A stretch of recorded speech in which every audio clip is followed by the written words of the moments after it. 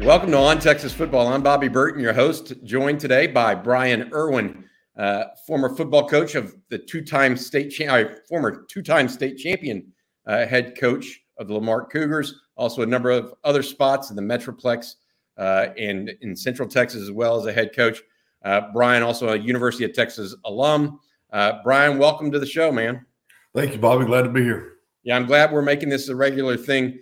During the season, we're going to have something every Monday called Lunch with the Coach. You'll be the special guest and hope to break down a little bit of what happened the weekend before. But let's talk today about Quinn Ewers and the decision that Steve Sarkisian had to make. We talked a little bit about it last week, but at that time, there had been no decision made. We debated whether or not he would go with Quinn or Hudson Card, who had a little bit more experience. And we talked at length about that. Were you surprised by this decision at all? No, I felt like I know we talked, after the spring game, and I felt like then that, Quinn would probably end up being the starter. The dynamics involved, his upside, his talent, he just has an ability to throw the football unlike most people. And, it comes out, his deep ball splashed down. He's gonna give us the best chance to make plays down the field. I think his quick release is going to help in the RPO game. He's got moxie. He comes from that championship pedigree. And Hudson does too. Great kid. We're going to need Hudson at some point this year. But Quinn's the guy, and we're excited about it. I think Sark obviously made the right decision, and I know. It wasn't taken lightly. There's a lot of evaluation, a lot of hours, a lot of video, a lot of coaching that went into this to try to make that decision. Yeah, you mentioned that, and I think that's where I think fans and even reporters at times get caught up in the brouhaha, so to speak, of the ins and outs. Ewers is a little bit different in the Card in that he is more of a downfield thrower. A little bit more of a gambler, I would say, right? Because he has such a talented arm. And you have to weigh all of that in, right? And there's never, it would be great if there was always one solid answer at every single position. But football and life just doesn't work that way. Say goodbye to your credit card rewards. Greedy corporate mega stores, led by Walmart and Target, are pushing for a law in Congress to take away your hard-earned cash back and travel points to line their pockets. The Durbin-Marshall credit card bill would enact harmful credit card routing mandates that would end credit card rewards as we know it. If you love your credit card rewards, tell your lawmakers, hands off my rewards. Tell them to oppose the Durbin-Marshall credit card bill. No, it doesn't. We know we have to take the good with the bad. There's some rough times coming, obviously, throughout every football game and every opponent. But I think Bijan said it the best the other day. I read an interview with him midweek, maybe last week, and I forgot whose article it was. But Bijan said, "Hey, this is on all of us. This is not on the quarterback. This is on the offensive line, the running backs, the receivers." The defense getting 3 and outs. I mean, we don't need to be in shootouts with people. We need to stop people. We need to get off the field. We need to establish a running game. The better our running game is, the better Quinn Ewers is going to be. The fewer drops we have at receiver, the better Quinn Ewers is going to be. And the better our defense is, the better Quinn Ewers is going to be. Yep. Hey, Brian, you're a former coach, obviously. I'm sure you've had a quarterback battle at one of your stops, right? Mm-hmm. How does, take us through what that looks like? Obviously, Texas football takes on this whole other dimension because of the profile of the program. But what is a coach really looking at in those decisions? Leadership, who owns the locker room, who's got command of the huddle, who's got the trust and respect of their teammates. Guys that work hard. Obviously, the talent comes into play also. You got to have arm talent, the ability to make plays off schedule. I think that's a big one for Quinn. He's going to have that ability to make plays off schedule, throwing from different arm angles. So it's a combination of talent and leadership, the tangibles and the intangibles. You can't just go with the most talented guy if he's a turd, if he doesn't have the respect of his teammates, if he's not dependable and accountable, they've got to have both, and both of those things are taken into account in their daily evaluations. Let me ask you this. I'm hearing that there's already been a change in approach in the coaching of Quinn Ewers at this point. Once he's named starter, he saw all of a sudden it goes from just being an AJ Milwee meeting a lot of times with Quinn Ewers and Hudson Card into Steve Sarkisian kind of inserting himself into it. Is that kind of normal? Your offensive coordinator or quarterback coach kind of takes it through the first couple of weeks, and then once a decision is made, it's all in trying to figure this thing out and get it going in the right direction.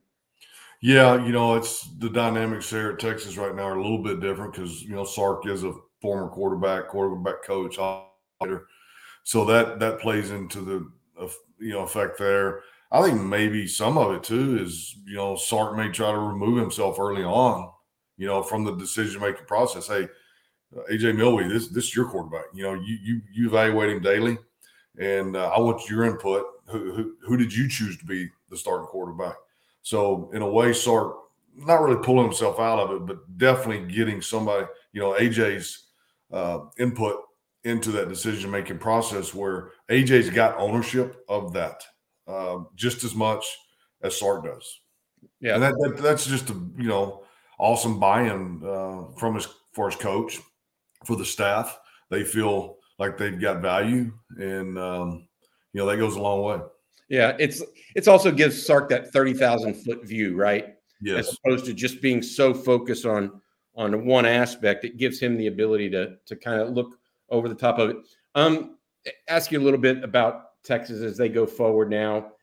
2 weeks out, 13 days until the first game against ULM. They come calling in DKR. Mm-hmm. Brian, they start a little bit of game prep this week. But in your experience on the college level too, how much of it really is still fall camp and how much of it is game prep? I mean, what's the mix there in your opinion, and when does it, totally get switched on to complete game prep typically? Seeking the truth never gets old. Introducing June's Journey, the free-to-play mobile game that will immerse you in a thrilling murder mystery. Join June Parker as she uncovers hidden objects and clues to solve her sister's death in a beautifully illustrated world set in the Roaring '20s. With new chapters added every week, the excitement never ends. Download June's Journey now on your Android or iOS device, or play on PC through Facebook Games. I would think by now they're probably 75% game prep, 25% let's get reps, let's get conditioning. And out of that 75% game prep, I would probably venture to say a large percentage of that is going to be some Alabama stuff. I would spend this week really taking a long look, getting a lot of reps. Kids don't have to know it. You're throwing formation schemes, concepts at your offense, at your defense, and you're telling them, hey, this is ULM, but it's really Alabama. And so, and then save the ULM prep for next week. I mean, that's a game certainly we should win. And you can steal a few days here prepping for Alabama. Gotcha. Brian, it's been now, we saw the practice together on Tuesday. And then you and I talked on Thursday before Sark named Quinn Ewers the head coach, or the quarterback, excuse me. Now that you've had a few more days to really think about it, were there any things in that scrimmage that you really take back and say, I've thought about this a little bit more, and I like this, I didn't like this? Anything like that you really took away from that you can add to what we talked about last week? I think the energy, I go back to that. I like the energy. I like the way we practice. I think we're competing. I think we've got a lot more depth. Those are things, definitely pleasing. we're still, as we all know, probably another year or two away from being a really dominant football team, a dominant program. And I think in the next year or two, we will be, based on the trajectory of everything's going. But we're still a year or two away. We're going to be a very, very, very good football team this year. 8, 9, 10 wins are not out of the equation. I wouldn't really put a win expectation on it. I would put hey, we need to win every game we're supposed to win. And then let's win 1 or 2 we're not supposed to win. I'm not sure what, besides maybe Alabama and possibly OU, there's probably 2 or 3 games maybe we're not supposed to win on paper. We need to win 1 or 2 of those and then win every game we're supposed to win. Yep. You mentioned the new faces and the number of them. Steve Sarkisian, Brian, has over and over mentioned just how many new faces he has on the roster. Mm-hmm. It is a considerable sum. It's almost more than half the roster is turned over in his 2 years.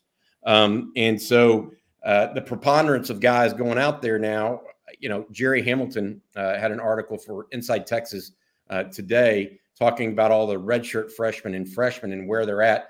I'm going to do me and Jerry are actually going to discuss that video for tomorrow morning on Monday, or discuss that topic on Monday, because it was kind of eye-opening just how many young guys are out there. A lot of people don't remember that Xavier Worthy is just a true sophomore. Yeah. I mean, he is a focal point of this team, yet he's so young. Getting those guys ready. It looks like at least 2 true freshmen are going to start on the offensive line. That's the looks of it. Mm-hmm. You're talking about Brennan Thompson, who we think is going to get a lot of reps at receiver just because of his ability to take people downfield. Jalen Gilbo is a corner safety that's filling in number 1 at the star position right now with Jahdae Barron out. Ethan Burke got some reps in pass rush situations. How do you, as a coach, how do you incorporate so many new players into an existing group that does include some really good players like Bijan Robinson, like Roschon Johnson, even like Jake Majors, who is going to be a 3-year starter now at center? I think it starts in the offseason with the culture that Sark has stressed, so much and emphasized so much. Going back to seeing the weaknesses and deficiencies we had last year from a culture standpoint and a toughness standpoint, and I think that's been the primary focus. When you build that culture from the inside out, hey, the guys, this is what we're going to do. This is how we're going to do it. These are the expectations. That's the culture that's built. So I mentioned it the other day when we talked. It doesn't matter whether you're a freshman or you're a senior. It doesn't matter if you're making $1 in the NIL or $1 million in the NIL. The best players are going to play, whether you're a freshman or an upperclassman. Whether you're highly ranked or not, the best players are going to play. We're going to put the guys on the field that can play. It's a performance-based game, and there's no doubt Sark and his staff have re-implemented that culture. I'm sure they tried to get going the first year. COVID and things like that really hampered them. The facility deficiencies hampered them, but now that culture's got to take hold. Yep, I completely get it. Speaking with Brian Irwin, 2-time state championship coach for the Lamarck Cougars, also a coach around the state of Texas. I think at one point you were the youngest high school coach in the state of Texas. Where was that at again? That was in Italy, Texas. The Italy Gladiators. So Brian has been around the block a little bit in the Texas high school coaching ranks.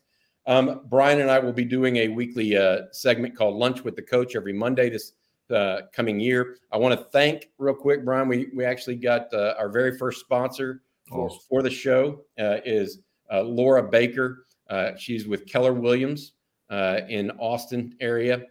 So we're very excited about that. And she's going to help us bring Brian to the show every day. Brian, thanks for taking your time on a Sunday. I appreciate it. I know the fans enjoy hearing from you. I talk to people in and out of online and in person, and they really enjoy hearing a coach's viewpoint. And thank you from all of us for bringing that forward to us here at Inside Texas and on Texas Football.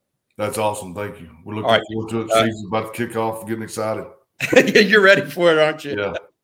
All right. For Brian Irwin, I'm Bobby Burton. And that's been this episode of On Texas Football.